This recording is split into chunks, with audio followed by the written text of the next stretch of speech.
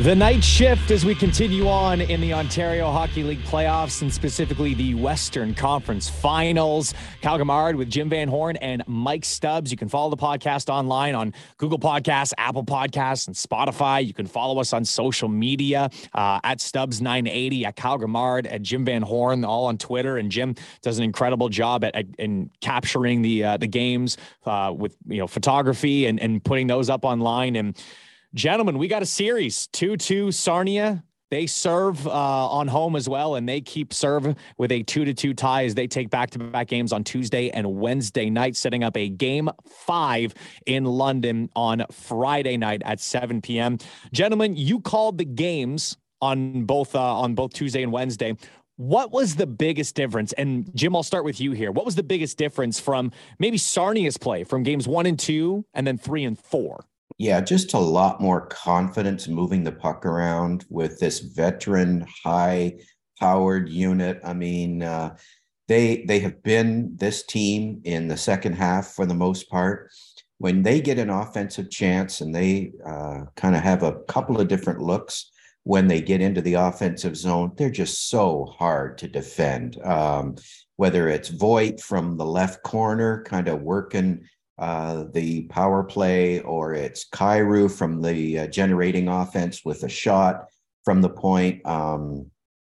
They just are a handful. And I think they got a lot more energy and comfort in their own building. And also, I think it's natural in junior hockey that trying to do too much. I think the Knights got, you can really make a difference in the game. If your position is 10 feet here or there, and I think the natural tendency when you're on the road, when you've got a change in goalies like we did, that it's not cheating, it's just trying to do too much. And you look at some of the goals and it's, this guy was maybe 8-10 feet this way. And maybe that prevented the block. Maybe the helping out, you think you're helping out in certain ways, but you're not. You're kind of leaving. And Sarnia will find that open guy. They'll keep passing the puck until they do. They got a lot more shots through. So it was a combination of Sarnia just returning to their high-octane regular season form, and the Knights were trying. They were trying, and sometimes that's hockey at this level. Jim nailed it. It's the trying to do too much. This is so classic in junior hockey, where we talk about it at World Junior time. When you have a player who goes off to the World Juniors, what do? You look around the room and you say, well, that guy's not here, so I guess I better do some things. And that can be a real lift. At the same time, it can also present some challenges in that when you look around the room and somebody who has been there, has been performing the best of the best at his position is not there, you think, okay, I got to do more things. I got to be more mobile on the ice. And the one thing that you learn in going from, say, the U16 and before, and then on up through junior hockey, and especially when you get to the NHL, simpler can be better. And it's a really difficult transition to deal with in your mind, because you want to make sure, you're trying to help out Zach Bowen, who is in his first playoff start and then his second playoff game in a really hostile atmosphere. And you're trying to do everything you can to not have him face difficult shots and trying to make it easier on him. And as Jim says, then maybe you overcorrect. Maybe you're out of position. Maybe you're moving too much. You're not, as positionally stationed as you were. And then things can be picked apart. And the Sarnia Sting haven't picked it apart, but there have been times. There was a Ty Voigt goal last night where he was able to look up, spot a guy, feed him, and boom, it's in the net. And Sarnia has that ability. So I think the deep breath that today provides, that you're not going back into what has been a great atmosphere. I mean, these two buildings have been so good. The idea that the Knights have come through series against Kitchener and now against Sarnia, where you just have this tremendous fan base. London can pack in 9,000 people, and we've seen the energy and the atmosphere there. But then you go on the road and your opponent's fan base is doing the exact same thing. It's incredible. We came out of the pandemic and you wondered, are we ever going to see crowds come back? Not only have they come back, I've never seen crowds like this in junior hockey in the size of buildings we now have. You want to put it back to when the buildings were a little bit smaller and tighter, and you had to go into Guelph when they had a tiny building, or the old Sarnia arena. Yeah, you could get some crazy atmospheres. Now they're bigger, and the atmospheres are bigger and louder. It's been great in that way.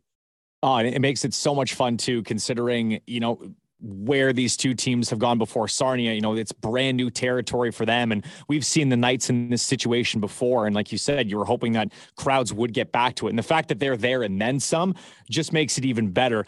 Mike, Ryan Humphrey had a quote basically saying that, as well as Sarnia has fought back and come back in that series, he said they still got to come through London for the most part. He's saying they still hold home ice advantage. It's now a best of 3, and 2 of the 3 games, if it does indeed go 7, 2 of them are going to be played in London. And I feel like now those crowds, that home ice advantage, has made more of an impact specifically in this series than maybe in the past 2, just based on the opponents that they've played, and that these two teams are so evenly matched.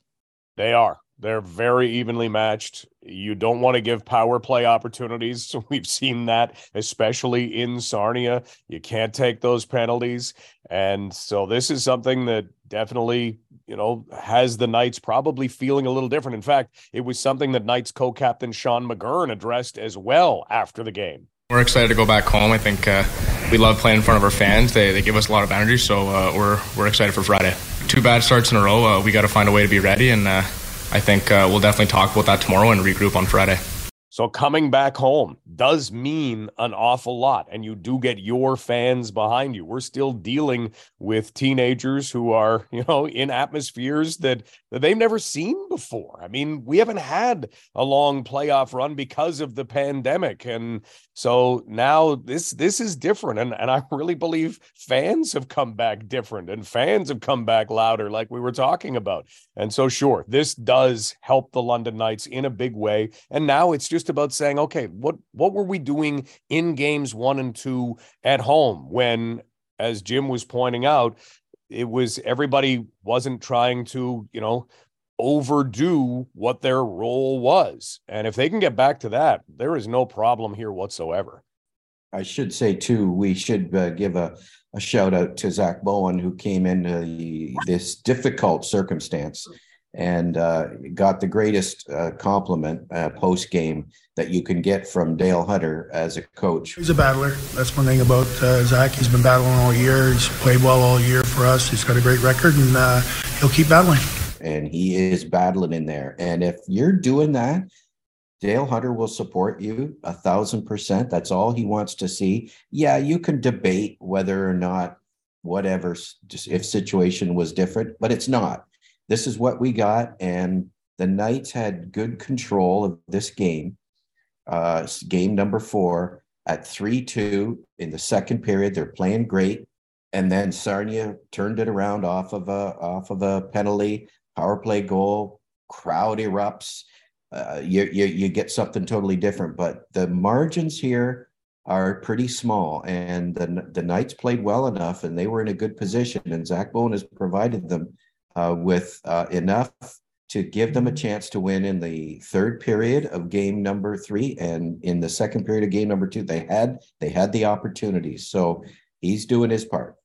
And just to add on to that too, it's obviously you don't want to compare the two. Brett Brochu was having an absurd playoff. In 11 games, he had a 1.48 goals against and a 0.943 save percentage with 4 shutouts. He was playing on a completely different level.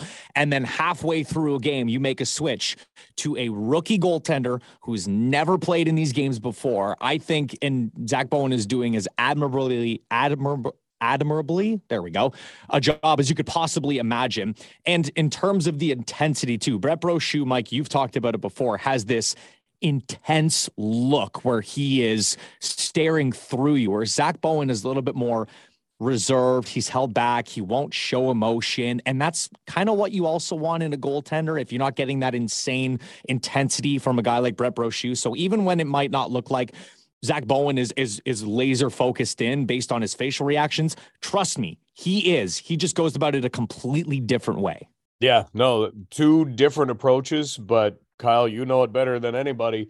if you've got goalies who are one or the other of those two styles, you tend to see big success from both of them. And people keep wondering, well, when is Brett Brochu back? He's listed as day-to-day with a lower body injury. He'll be back as soon as he can, but that's up in the air right now. I mean, you can't have a goalie as well who's not 100% going in. Well, and that basically sets up, guys, a Friday night game with the series tied at 2, where the London Knights are going to try and continue to keep that home ice advantage and really use the crowd as well. One guy that I really want to point out that is having an unbelievable series so far is Ryan Winterton, one of the gentlemen that the Knights picked up from the Hamilton Bulldogs along with Ryan Humphrey. But Winterton has really stepped up his play and really showed his value to this team coming into the series. 7 points so far in 4 games in the West Final. It didn't matter what happened in the regular season. He took a little bit to get going because, of course, he jumped into a team halfway through the year when everyone's full steam ahead and he hadn't played a game all year. But this is the time of year where guys like this, the guys that you bring into your group, this is where you want them to level their game up. And that's exactly what we're seeing from Ryan Winterton. In every zone as well. And how many guys come into a new culture and just work so hard defensively. He's going to play in the National Hockey League. He's a Seattle 3rd-round draft pick. He's got good size, good mobility, and such good team awareness. A shift from wing to center didn't faze him. He took on the center's responsibility in the defensive zone with abandon, and he's now really hitting his stride offensively. Good worker. The pros are going to love him. The coaches just on what he brings. So true, Kyle. This is a difficult thing in this league to kind of shift from a championship team to a team that has aspirations of doing so, and just kind of he hasn't missed a beat, and you can just tell he's given it all out there. And I agree. I think he's just been dynamic, just working hard in all 3 zones. You couldn't have asked for any more from a trade deadline acquisition than what Ryan Winterton and Humphrey have given the Knights. And Kyle, playing center in the Knights system is difficult defensively. There are a lot of responsibilities. You have to know who you are picking up, because look at the movement that goes on with so many teams offensively. There's a lot of shifting that goes on and handing off different responsibilities, and the center is really at the center of that in the Knights system. So it's not an easy position to play. You've got to have that high IQ, and he's got it off the charts. And the way he's adapted to that and then excels at the other end of the ice. We were talking so often this year after he returned about there was just that inch, and that the puck was just going an inch away from where he wanted it to. Well, now that inch has been corrected, and 4 goals and 3 assists in this series alone, and he's going to be big for the Knights through Game 5, Game 6, and who knows, London Sarnia Game 7, we might even get one of those. We very well might. And we also could be seeing that from the other series in the OHL playoffs as well. The East Final, Peterborough, North Bay tied at 2 games apiece right now. This was also a big heavyweight fight between 2 very strong defensive teams built basically from the net out with some offensive firepower as well. Are you seeing similar vibes in that series, guys, as maybe you're seeing in Sarnia, London? Yeah, it appears tight. And just like you said, defense first and built from the net out, and teams not being able to pull away from each other. And Peterborough had a bunch of veterans come in, and they seem to have clicked just in time for the playoffs, and they're on a good run. And it's a battle, and that one really has the look of a 7-gamer. Both communities are excited. Kind of a fresh look in the Eastern Conference. It's been a while for Peterborough, been a while for North Bay going back. And so it's exciting to have those communities lit up with OHL hockey. And each team... sorry. You go. No, go ahead. And Mike, as we go in and look ahead and preview Game 5 in London, what do the Knights have to do either maybe differently or keep pushing at because it's going to break through for them to retake the series lead?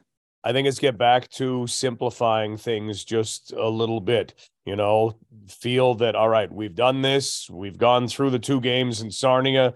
Now we've seen what the Sting can do. Let's get back to, starting on time, as Sean McGurn pointed out, and then just, having maybe a more relaxed feel. And it's hard to say because now you're down to a best-of-3, but a more relaxed feel where you aren't trying to, take everything upon yourself, where you do what has worked so well for this team in the playoffs. You do your job, you play your role, and then everything together works like this cohesive unit. So getting back to that, where you see the Knights exert, hey, this is ours. We're taking this.